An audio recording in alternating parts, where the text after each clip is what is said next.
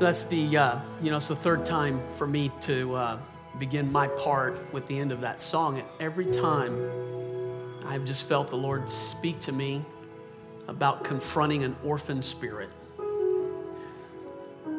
Saying out loud that it has no place here. That you're not an orphan. That you belong. That your Father knows you and picked you and chose you. And it's on purpose that you're here right now. And that we can live our lives with this orphan spirit making us feel like we don't fit in and there's just no place for us. And we're trying to prove all the time that we do, but deep inside we feel we don't. Man, this song is God's heart. There's no mountain that He won't climb up.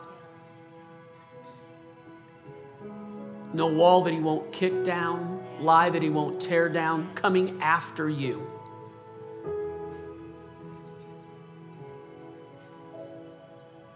It's not presumptuous for you to say, I belong. It's not out of place for you to claim, I'm His and He's mine. So in Jesus' name, man, I break that spirit off of you right now. And I pray that you would experience the Father heart of God in your life and that you'd experience the heart of a child of God. Those two things would connect. You would know how much you're loved and wanted and desired. That you'd never feel like an outsider. A visitor, a stranger. But you'd feel a part of something. God would draw your heart today. Well, I pray you experience God's heart. That's what I really pray. And I pray that in the only name by which it's even possible, that name is Jesus. Amen. And amen. Yeah, wow. You can be seated. Sure glad that you're here today. Got real quick something that I want to do before I teach. Just a quick announcement that I felt like I was supposed to make. We don't do membership very often in our church. We kind of downplay it. We don't make a big deal about it, so we only end up doing it twice a year, but I'm not sure that because we downplay it so much that people understand what it is and why we ask for it. So I wrote down in my notes, I just went in my mind, what are the reasons a person should consider becoming a member to a church? And these are the things that I wrote that just came out of my heart. Here's the bottom line, and I put it in these few words. You are called to a covenant of connectedness. Do you believe that? You're called to be connected here. You're not called just to come and listen to a message. You're not called just to come near. You're not called to just be around. You're called to be connected. This is what the Bible teaches. You are part of a body when you come here. And if you're part of a body, then you're a member of that body. And so membership reflects the idea that you're part of something. The Bible teaches covenant. And when you become a member, what you're saying is, I understand covenant. Here's an important one that most people miss all the time. If authority is like an umbrella of covering. If God uses authority to protect our lives, then as your pastor, there's a certain covering that comes with being your pastor if you put yourself under the covering. If I'm here and that's the authority God's given me and you line yourself up here, a lot of the stuff that the devil tries to do gets stopped by the covering. Does that make sense? Yeah. But if you're over here, how much more do you have to fight the enemy? Because you're not under covering. It's as easy as saying, by being a member, I'm putting myself under covering. How about these two? They're real simple. For the good of your church, that's an important one, and for the good of your soul. Pastors are charged with the care of your soul. And here's what I know, I've just done this so long. The only way a pastor can care for your soul is if they know you. Yeah. No one can guess at the condition of your soul. No one can just presuppose what the condition of your soul is. We can only know when you're in connectedness. Does that make sense? Okay. And so for the own good of your soul, become a member. Now, I got this really silly illustration, but it sort of works for what I want to demonstrate for you. I fly enough. I teach in enough places, and I do enough things that it made sense to quit just shopping around for the cheapest airline ticket and put all of my eggs in one basket with one airline and try to get some kind of status. So I picked United. Denver's a hub for United. United flies mostly where I fly to when I'm invited someplace, and their schedule works for me. And more often than not, the ticket is about the same. Sometimes a little more, but that wasn't my biggest issue. I just decided I was going to get status on an airline because if a flight gets bumped, the last person that gets helped is the person with no status. So I wanted to get status. Plus, you can get an upgrade every once in a while, and that ain't too bad either. So I started flying, and this last year I flew enough, I became a 1K on United. That's 100,000 miles in a year. That's a lot of flying.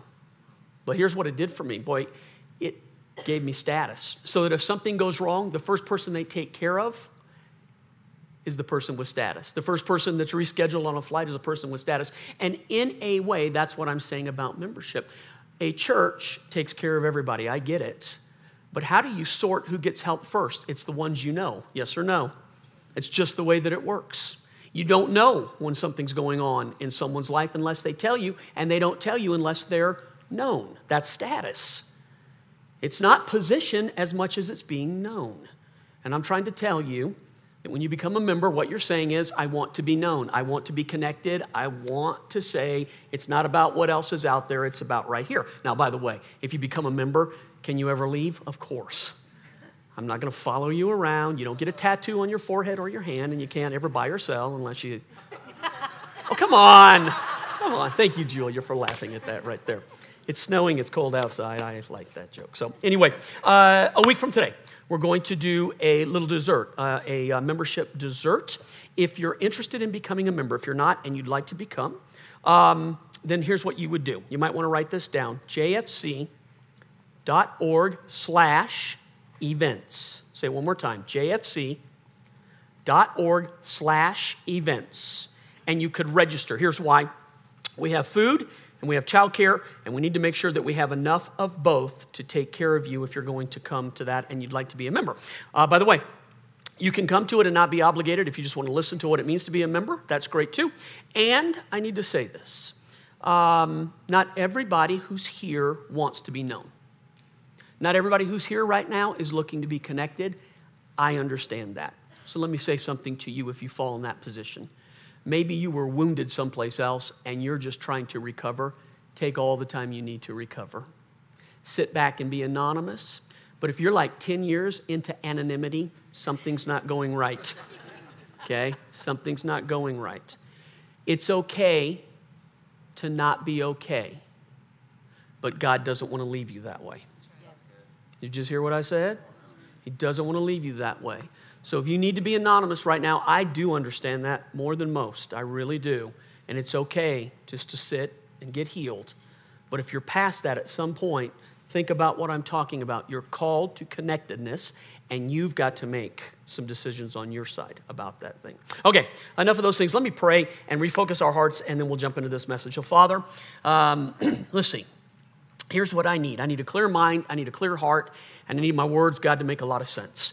I want to pray right now that everything that I say and everything that I do and all that I represent right now won't lift me up and lift our church up, but it will lift Jesus up. Because Jesus said, if I be lifted up, I'll draw people unto me. And so God, hide me clearly behind Jesus right now, behind the cross and behind who he is and what he's done. God, I'm not lifting up what we've done and who we are and who I am, but who Jesus is. I pray that that's what people would see right now. God, I ask that you'd open hearts, open minds, open ears. The things that you said we can have, we can have. The things that you said we are. And the things that you want us to do, we can do. God, I just thank you for that. Let it be clear and let it be understood. And I pray it in Jesus' name. Amen. Amen. I want to talk about encounters today, specifically a Hebrew word, paga, P-A-G-A.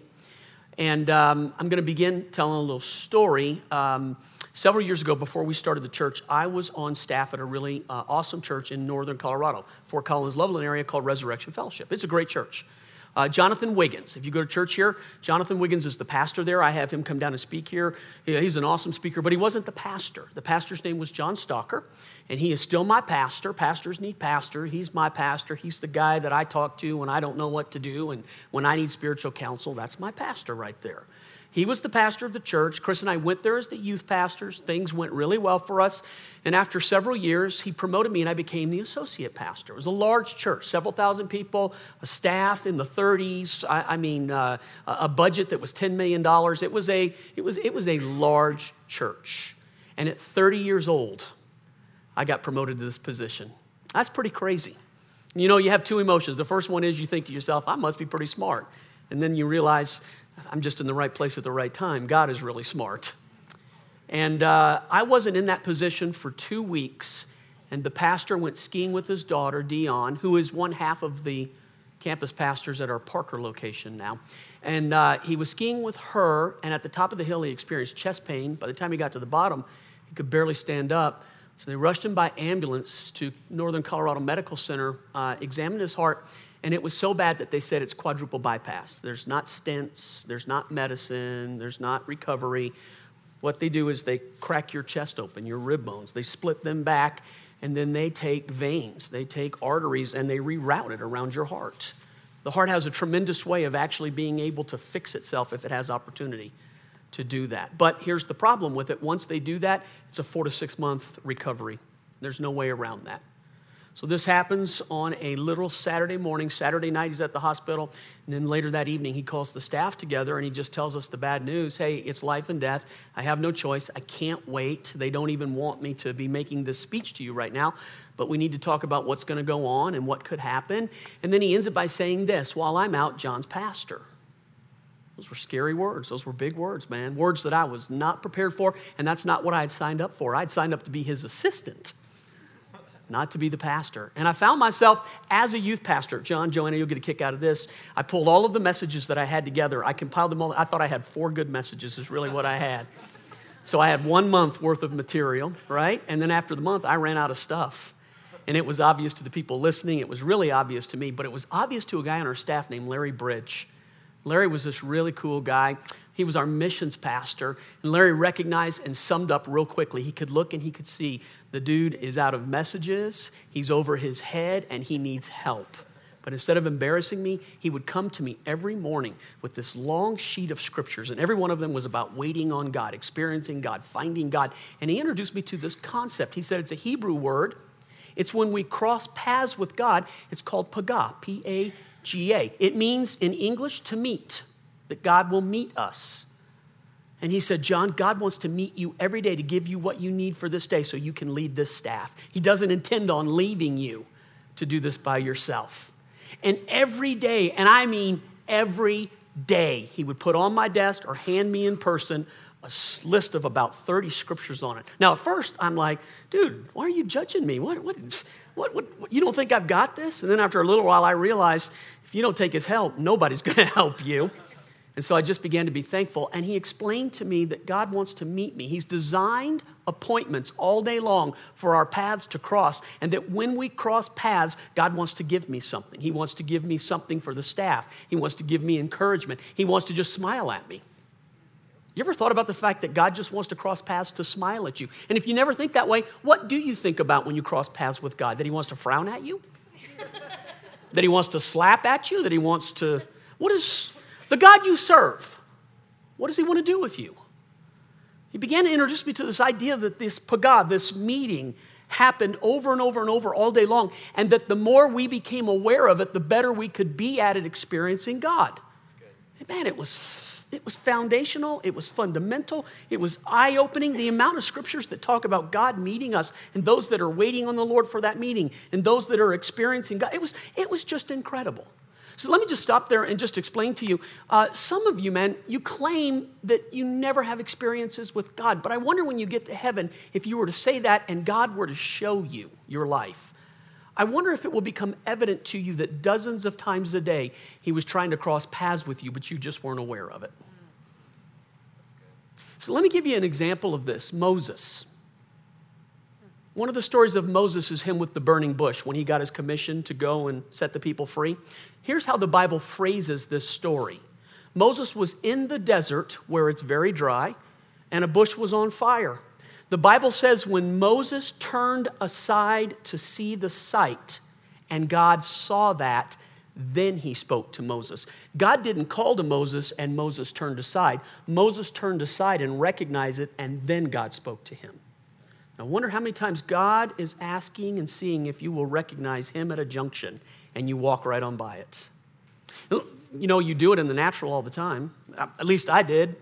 When I was 17 and Chris was 16, we met at a church. I was not a church kid, but I sure fell in love with a church kid. Head over heels, man. I was trying to impress her. My rush shirt didn't do it. My long hair didn't do it. My Monte Carlo didn't do it. The church was having an overnighter, and I thought, that's the perfect place. Little adult supervision in the middle of the night. I'll make my move.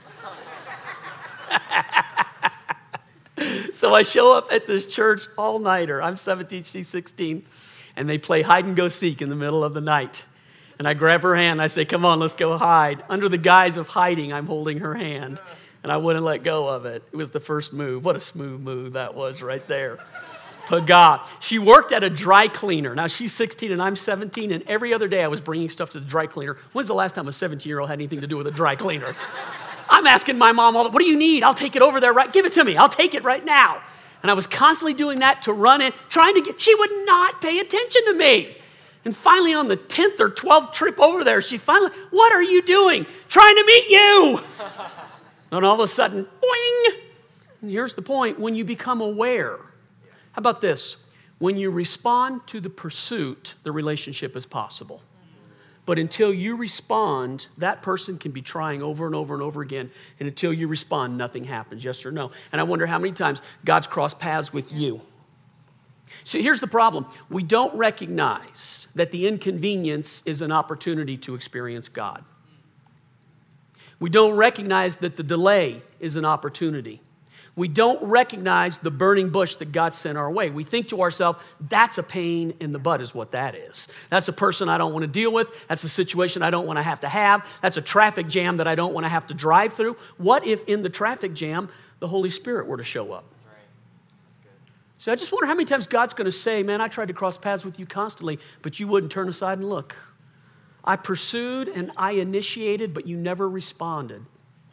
I love you and you'll go to heaven, but boy, there's a scripture in Revelation that says God will dry every tear. What tears do you think he will dry? It might be the tear of recognition that God tried so hard and that we didn't see it. Now, it'll be the last tear you cry because heaven's not a place for tears. But before going in, it says he will dry away the tears of loss. What loss? Of what could have been? Of what he tried to do? Of the words we said about him not caring about me? Am I making any sense? Am I there? You get me? You feel me? Man, I tried over and over and over, and once she finally responded to the initiation, the pursuit, hey, 2 months from now will be 35 years. 35 years. It's a long time by anybody's standard. 35 years. I can't wait for 50. May God give us 50. Isaiah 6:4. This is a scripture that talks about what I'm trying to teach you right now. Isaiah is a prophet, and he wrote these words under the inspiration of the Holy Spirit. Speaking of God, God meets him who rejoices in doing righteousness. The word meet is the word pagah, P-A-G-A. It's the Hebrew word. The English word is meet. The Hebrew word is pagah. So God pagahs, or God meets the person who rejoices in doing righteousness. And the Bible is filled with scriptures that have that idea that God sets up meetings with you all day long, and if you become aware of it, the opportunity to respond to his pursuit is there, and then all things are possible. All right, here's what I want to teach you today. Recently, we had a really sweet pagah experience with God, Chris and I. And I want to talk to you about it because it's for all of us, not just for us. It's a little visionary. Here's the thing about prophecy and history. It's only prophecy if you say it before. It's history if you repeat it after. So this is a little prophetic. There's not full context for everything that I'm going to say. You're going to look at what I'm about to say and go, I don't see how that's possible. Pagah. It's a meeting place. God has to do something. How many of you were here a few weeks ago when I did the apples and the honey? Are you here for that? So I came back from Israel, and 3 times a year they have major celebrations, Pentecost, Tabernacles, and Passover. And one of the ways they celebrate is they take apples, which are sweet, and then they dip it in honey, which makes it even sweeter, and then they toast the new year. And they just had their new year a couple of weeks ago, so they take the apples and the honey and they toast to the new year. And so after the heart attack, I have to take this medicine that makes like extreme heat really uncomfortable for me. So when the group, there's one day they go down to the Dead Sea and it gets really hot down there, like 110, 120. I can't take it. It's just too hot for me. So Chris and I stayed back in Jerusalem while the group went down to the Dead Sea. And they do Masada and they do En-Gedi and they get into the water and bob like a cork, and it's a lot of fun. But we stayed behind in Jerusalem. And we had a great breakfast, and then I went back to the room, and I picked up my Bible, and I started reading, and all of a sudden, man, I start crossing paths with God. And I was real concerned. I've shared this. It's our 20th anniversary, and I wanted a big celebration for it. We were talking about doing fireworks. We were talking about renting a park. We were talking about having a drum corps. We were going to do this whole thing. But I never could get it done because we planted 3 churches in the last year and a half. We've given away over $1 million. We've given away 1,200 people. I just couldn't afford it. It was not in the books to do it. So I decided, hey, we'll wait a year. We'll celebrate when we're 21. And then I joked, when we're 21, we can drink and have a real good time. Just kidding. So the idea of celebrating for the 21st became the focus. So I went back to my room. We're in Israel. We're in Jerusalem. And see, in Hebrew, this is a missing element. Can I just talk right now? Is it okay? Hebrew is a really interesting language in that each number is assigned a letter of the Hebrew alphabet. So I'll give you for instance, when Jesus, after the resurrection, but before the ascension, he's waiting on the beach, and the disciples have fished all night, and they've caught no fish. And then Jesus yells from the beach, hey, have you caught anything? No, we haven't. Throw your net down on the other side of the boat. Remember the story? And they let down their net, and they get a catch so big they can't even get it in the boat. It's ripping the net. And the Bible says when they counted the fish, 153 fish. Why in the world does it tell us 153? Because letters and numbers have an assignment with each other, and the number 153 in Hebrew means Jesus is Lord. So even in the amount of fish they caught, there's a message that he's giving to the disciples, I am Lord. So now I know some of these things, and I recognize some of these things. So when I go back to my room, I'm thinking of the 21st celebration, not the 20th anymore, but the 21st. And so I just decide, what is the numerical and alphabetical assignment of 21? What does 21 mean? Not numerology, by the way. Numerology is predicting the future. But there is biblical numbers of importance, and it's completely different. So what does 21 mean? 21 has 2 meanings. One of them is not very good. 21, if it's just a length of time, 21, it represents judgment. I slammed the book and I rebuke that. No, I did not do that. I'm like, God, judgment? And I kept reading on, but it says 21 also, if it represents the end of a number, represents the blessing you get for going through the difficult time. And all of a sudden, Pagah, I hear God speak to me. So, man, I start reading like crazy. Where does this come from? And where does it come? And God just took me to a couple of different places. And this scripture is what I landed on and what I studied out. And I really felt like the Lord spoke it to me. So I came back and I shared it with my board and I shared it with my staff, but I've not shared it with my church. And that's what I'm going to do right now. But I need to say this to you. The devil loves to kill things when they're in their infancy. Pharaoh killed babies. Herod killed babies. The devil loves to take what's weak and can't speak for itself and strangle it before it stands up.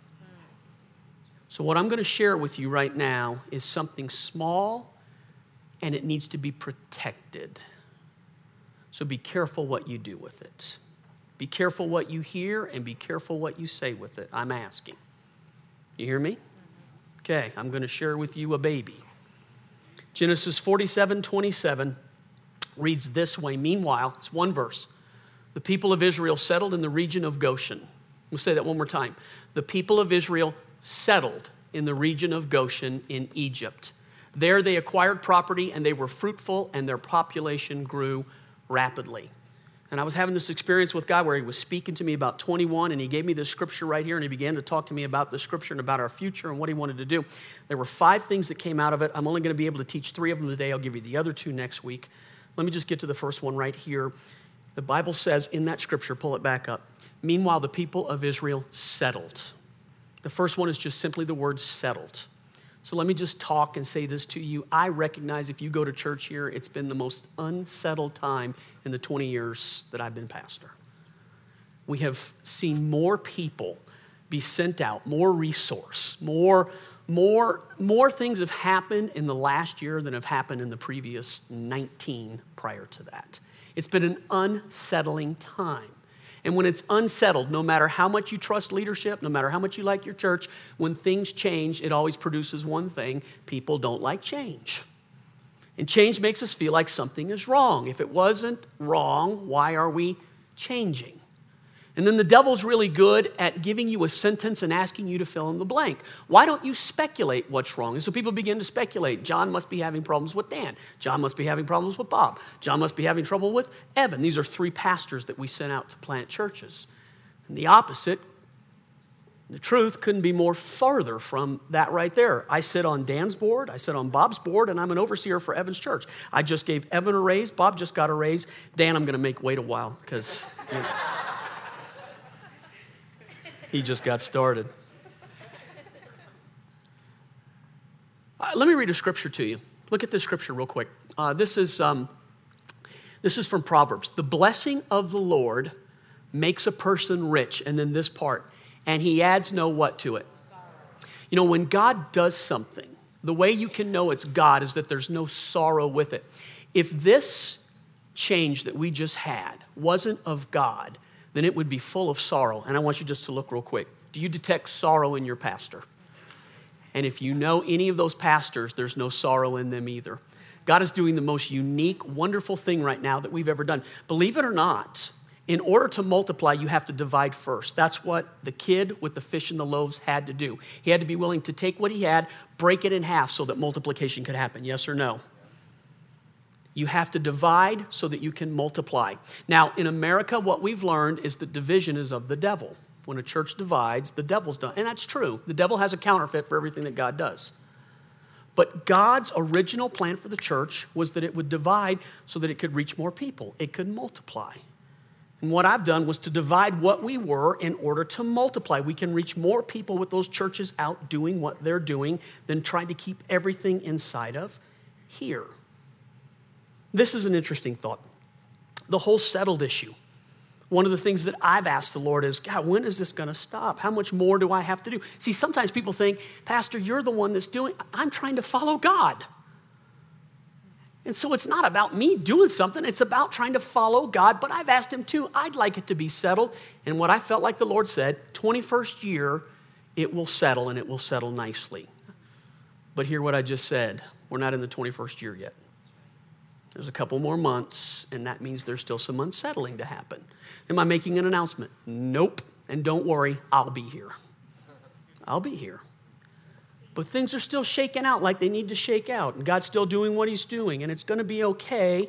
But I just want to, it's prophecy if I say it ahead of time. It is history if I say it after. I'm telling you right now, the 21st year is going to be a great year. It's going to be a year where we're very settled. Settled in what we're doing, settled in who's doing what. Hey, this is a story. It's always so busy and there's always so much going on and I never have enough time. Let me talk about the Lakewood campus real quick. Because in 20 years, I never had to shut anything, but I shut our Lakewood campus in the last few months. And that was a difficult decision. It was a really difficult decision. I just came to the fact that, hey, we've put so much into it and I can't get it to go the way that I want to. And I really felt like what the Lord said is you're doing something you're not supposed to be doing. And let me just ask this question. Have you ever done something you're not supposed to be doing? Me too. What does that make me? Human. Yep. Don't go stupid. Human. Right. Human. Makes me human. So once I realized that, I met with the people there and said, listen, this is what's going on, the leadership. This is what I feel like God is saying. What do you sense? They agreed with me. And we made a decision, we need to close this campus. So I decided I'm going to face the music. I had a meeting at that campus with the people that went to that campus, the people that have trusted me, the people that have believed in me, the people that have given into our ministry. I went there and I just told myself, be willing to take a beating. These people are mad. You're closing their church. If they need to get mad at you, if they need to yell at you, if they need to call you names, let them do it. Don't defend yourself. Don't argue with them. Just go and take the beating. So I prepared myself for it. And there were a few mad people. But mostly there were people who got it, who understood, who clapped for me. But the bottom line was this. When I was closing the meeting after about 3 hours, this is what I said. This building will not sit vacant very long. There is a church just like we were 18 years ago who's in a temporary facility that God is blessing, and they're all praying and fasting right now for God to do something in their midst and to give them something that they can grow into. And I said, I just want you to know in the next little while, that church, I don't know who they are, but they're going to materialize. Within 1 week, this Vineyard Church ends up contacting me. The pastor's name is Christian Summers. He's in his early 30s. His church was about 150. He's meeting in a library of a school less than a quarter of a mile from that facility. And they've been fasting and praying, and he heard about the building. Now, here was the deal. I had several people contacted me to get into that building. Who's the right person? Because I'm looking for the God factor, not for the John factor. I'm not trying to sell it to make a lot of money. I'm trying to get out of it what we've got into it to give somebody a really good deal. Who's that person?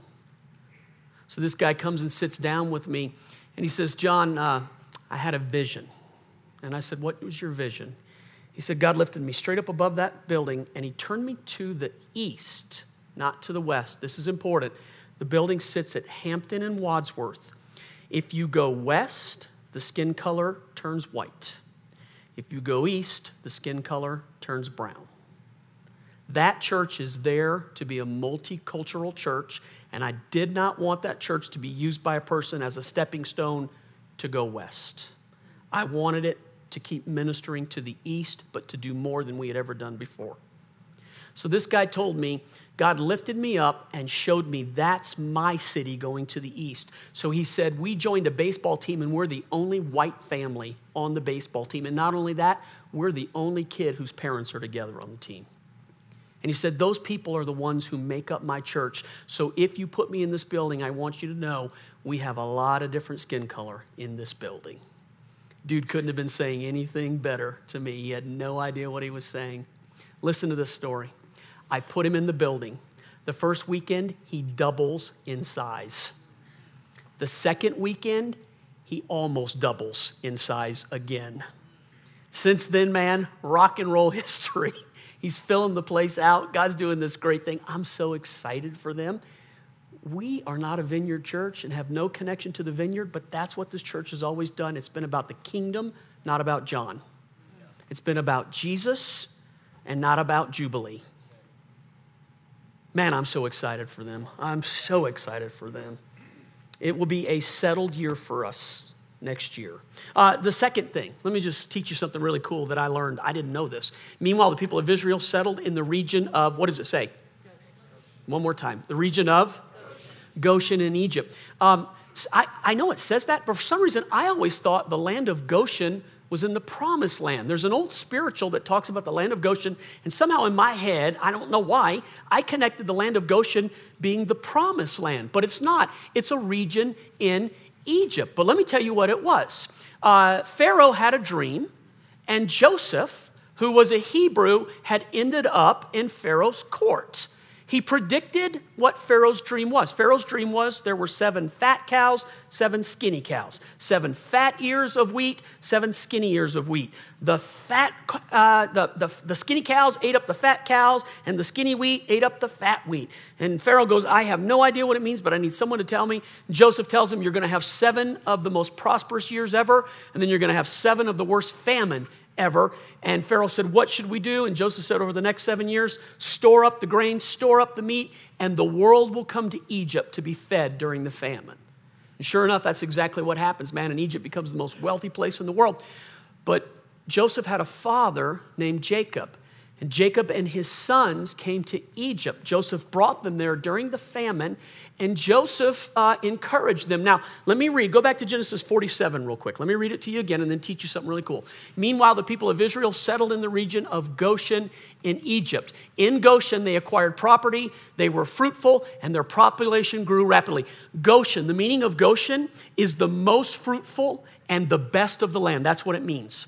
But when it was given to the Israelis, it was the worst place in Egypt. The worst place. How did it become the best place? Let me read this to you. So remember, we're reading from Genesis 47. I'm going to read now from Genesis 46. So this happens before 47, right? Okay. You must tell him, Joseph is telling his father what to say to Pharaoh when he's bringing him into Egypt. You must tell Pharaoh, we, your servants, have raised livestock all our lives as our ancestors have always done. When you tell him this, he will let you live here in the region of Goshen, for the Egyptians despise what? They despised shepherds. They hated the Jews, and they hated what the Jews did, so they gave them the worst part of Egypt to raise their animals and to produce their crops in. And here's what happened. Because God was with his people like he was with Joseph, it became the most fertile part of all of Egypt. And the Egyptians wanted to take back from the Hebrews what Pharaoh had given them, but they couldn't because Pharaoh had decreed it and God had blessed. And what it says to you and I is this: you may be living in a place right now in your marriage, in your health, in your life, in your family, at your job, and it may seem barren, it may seem ugly, and you may think the devil gave you the least part. All you need is the presence of God in it, and it becomes the best part. And then here's what will happen. The devil will want to try to take it back from you. Don't let him do it. Don't let him do it. Man, I felt like what the Lord said to me, because I asked this question: God, I'm giving away all the resource. What are you going to do with us? We're going to end up with nothing. I'm giving it all away. I'm not asking for anything in place of it. Evan wants to start his church. He comes to me and this is what he says: where should I move? How far away should I move? I said, don't move. Stay right here where you're known and start your church. Bob wants to start his church. I give him that beautiful building at our Highlands Ranch property. Dan wants to start. I give him Castle Rock, and I've given all the people that attended, more than 1,000 people I've given away, like there's some easy resource to get. More than $1 million in assets. And I'm thinking to myself, God, we're giving away all the good stuff. And this is what God said to me: dude, I've given you Goshen. All you need is my presence, and it will fertilize and multiply. You can't give it. You know, there's a scripture that says there's a time in the Spirit when the sower and the reaper come together, and the reaper can't get it out of ground fast enough because the sower's putting it back in right behind him. There's a point in the Spirit where God can bless us so much, you can't give it away fast enough that God's giving it back to you. Would you like to experience those times? Me too, man. Me too. The third one in that scripture, let me read that again. Meanwhile, the people of Israel settled Goshen, and there they acquired property. I'm going to stop here in this message, and I'll go next week. Let me talk about property real quick. I don't know what I'm saying right now. You know what really is funny about this message? I feel like it may be one of the more significant messages as the teacher and leader of this church I could teach, and it's a weekend where we get our first snow. And I was tempted to alter what I was going to speak on because I wanted more people to hear it, not less.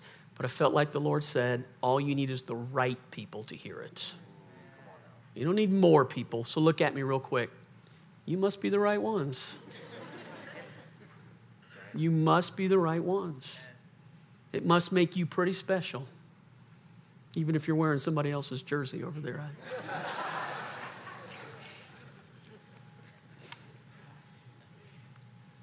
I don't know what I'm saying. There's no context for this. I don't know what it is. I don't know where it will be. This is the city that God has given me. This is the region that God has sent me. So it will be somewhere here. This is a wonderful facility, but it doesn't let me do the thing that God called me to do ultimately. I shared with you a dream I had that was a supernatural dream last week. Chris and I were early in our ministry, and it was not going well. We had been invited to leave, and My job lasted 1 year to the day, and I was failing as a pastor. It was my first full-time position. We were lower than low could be, and there was no reason to think anything good was ever going to come from it or happen. In fact, we were considering getting out of the ministry. We had gone to bed really depressed and really tired, 2 little babies, and woke up, not awake, not asleep. Jesus came in a room, and I never saw his face, but he stood right next to me and began to talk to me, and he talked to me about my future and what I would do and who I would be, just encouraged me. That's all. It was a pagah. He crossed paths with me, and he encouraged me, smiled at me. But he said this to me at the very end of it, so you know it's me and not you. Your wife's having the same dream right now. Now, I know better than to go, Chris, you're having a dream. When you wake up, here's what you'll say. I know better than that. I don't need to help God. That takes away from God being supernatural. I opened my eyes, and I look at her, and she opened hers. And I said, are you having a dream? And she said, yes. I said, what are you dreaming? She said, you're standing in front of people and you're teaching and training people. She said, as far as the eye can see, there's people. They care what we're saying. Well, of course, man, I came out of bed. That's exactly what God was telling me, and I'm trying to write it all down. Many of those things we've done, but the main part of that thing that we have been called to do, we haven't. And yet I know that God called me here. This facility is great, but it doesn't have the classroom facility that I need. It doesn't have a place to be able to do conferences. It does not set itself up for a teaching and training center. In my mind, I think they're one and the same, although they could be 2 different things. That's why I said I don't know what I'm saying right now. I'm just telling you something's coming. We own a building here and in Highlands Ranch that have several $1 million worth of equity in them. So this is not a pipe dream. By the way, who gets to decide what happens with that? The members of this church. That's good. Pastor John, it's not my building, it's not my money, and it's not my decision. It's our decision. So being a member is an important thing. I don't know what I'm talking about right now, but it's history if I say it after, and it's prophecy if I say it ahead of time. There's something coming down the road, something different than what we're doing right now. I feel like the Lord has called me to be pastor here. I feel like he's given me my health, and he's given me the years that the locust stole from me, God's given back to me. And I feel better right now than I have felt since I've been here as pastor. I feel stronger, and I have more confidence, and I believe in what I'm saying right now. I'll be here, but it's going to take a different shape in the near future. I don't know what that is, though. That's the problem. Now, I said this last night. I've already gotten an email from people. Hey, I'm selling this building. Hey, this building. So I'm not buying any buildings right now. I'm not taking up any offerings. I don't have a clue how much it's going to cost. How can I take up an offering for it? There'll be a supernatural factor. Listen to me real quick. Here's how God's done it every step of the way for this church. There will be some supernatural factor that will materialize, and we'll know what we're supposed to do. This is not hire a real estate person and then go shopping. There's a supernatural factor that will come our way. Remember I said it. Remember I said it. That's what I'll stand up when I talk about it again. The next part of that verse talks about, look, just real quick, they acquired property, and then these last 2 things, they were fruitful, and their population grew rapidly. I'm going to end on this thought right here. The opposite of fruitfulness. The opposite of fruitfulness. It's God's will that you're fruitful. So I'm going to say that one more time. It's a real good place to say amen. It's God's will that you're fruitful. So one more time, I'm going to say it, and you're going to say amen. It's God's will that you're fruitful. It is God's will. The Bible is full of the fact that when God prunes us, it's so that we are more fruitful. When God establishes us, it's so that we're fruitful. When God gives us back the years the locusts have eaten, it's so that we can be fruitful. God's will for our life is that we are fruitful. It's all through the Bible, and this scripture talks about fruitfulness, but I want to end today talking about the opposite of what fruitfulness is, and next week I'll talk about fruitfulness. The prophet Haggai had these really strong words that he challenged the people of Israel with. Listen to them. This is what the Lord of Heaven's army says. Look at what's happening to you. You have planted much, but you're harvesting little. You eat, but you're not satisfied. You drink, and you're still thirsty. You put on clothes, but you're unable to keep warm, and your wages disappear as though you were putting them in pockets or a bag that has a hole in it. That's the opposite of fruitfulness. Fruitfulness is just the exact opposite of that. That you sow little, but you reap much. That you drink and you're not thirsty, you eat and you're not hungry, you put on what you've earned and it keeps you warm and it's enough, and what you reap multiplies rather than goes away. And I'm just going to say this real quickly, prophetically. The church is living in a time where the enemy has stolen fruitfulness from us. And we have learned to accommodate drought as normal rather than fruitfulness as normal. And if one or two people get blessed, then we go, wow, look at how unusual that is. That's the way it was supposed to be. You are supposed to be fruitful. Now, don't go, means I'm supposed to have more money. That's only a part of it. Fruitful, man, is your whole, what you put your hands to should work. Your marriage should work. Your family should work. Your plans, your activities, they should work. Am I talking to anybody? Guys, come on, man. It should work. And we have learned to accommodate a drought. For a small time in my life, I lived in California when they were going through it seemed like they're always going through a drought. And they had the weirdest thing. If it's yellow, let it mellow. If it's brown, flush it down. And it went, that's so funny. You know, when you're 12 years old, that is hilarious. That is hilarious. When you're 12, that is stinking hilarious. But when you're 55, that's stupid. And we've learned to accommodate drought in our lives and think of it as normal. And we come up with little slogans that make it cute. And it's not cute to not be fruitful. It stinks. Yes or no? It stinks when your marriage is being decimated, and it stinks when your health is being stolen, and it stinks when you can't make ends meet, and it stinks when spiritually nothing's working for you. Yes or no? So I'm talking to you right now. And we have learned to accommodate drought as normal, and the heavens need to open up and it needs to rain. I'd like to prophesy a season of rain over your life. A season of plenty. A season of more than enough. He is the God of more than enough. That's one of his names. More than enough.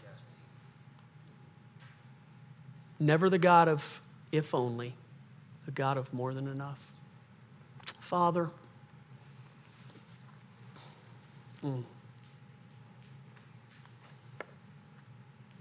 man, the only thing I feel like I can do is just try to break off with the authority that you've given me, that spirit.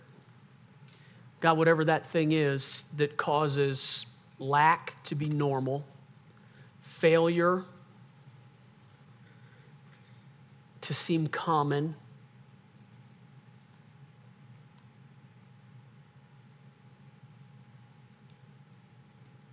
that thing that you gave us, God, that you intended to turn into a blessing, and that somehow the enemy has kept it in a place where it's infertile and it's not growing and it's not happening. And year after year, a person is trying to plant, trying to sow, and reaping little. You tell that person, pay attention to what's happening to you. Look at your ways. Check out what's going on. Don't be okay with this. Again, Father, nothing we can do about this except to come to you and ask, God, be merciful right now. You said you would rebuke the devourer on our part. You said you would give back the years that the locusts have eaten. You said you would be the one who would repay what's been stolen. Man, what is so important about those years that the devil tries to steal them and that God wants to give them back to us? They're years of fruitfulness. Years of fruitfulness.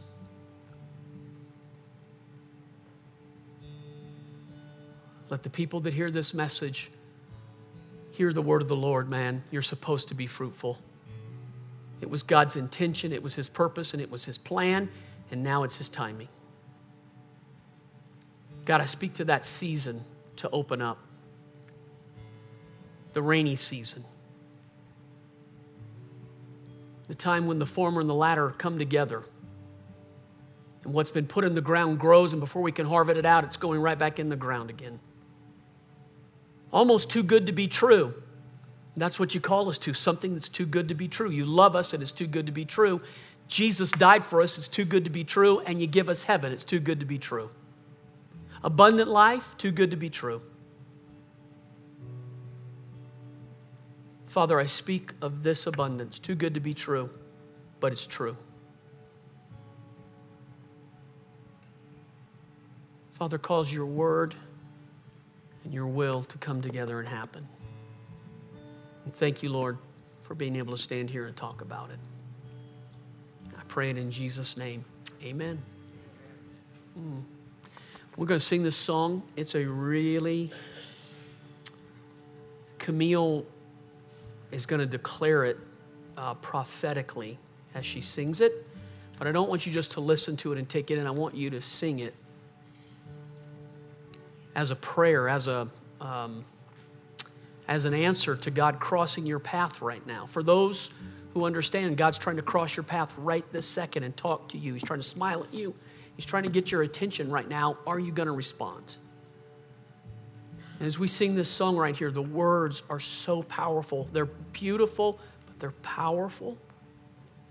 And allow these words to be a declaration in your spirit of what you want God to do.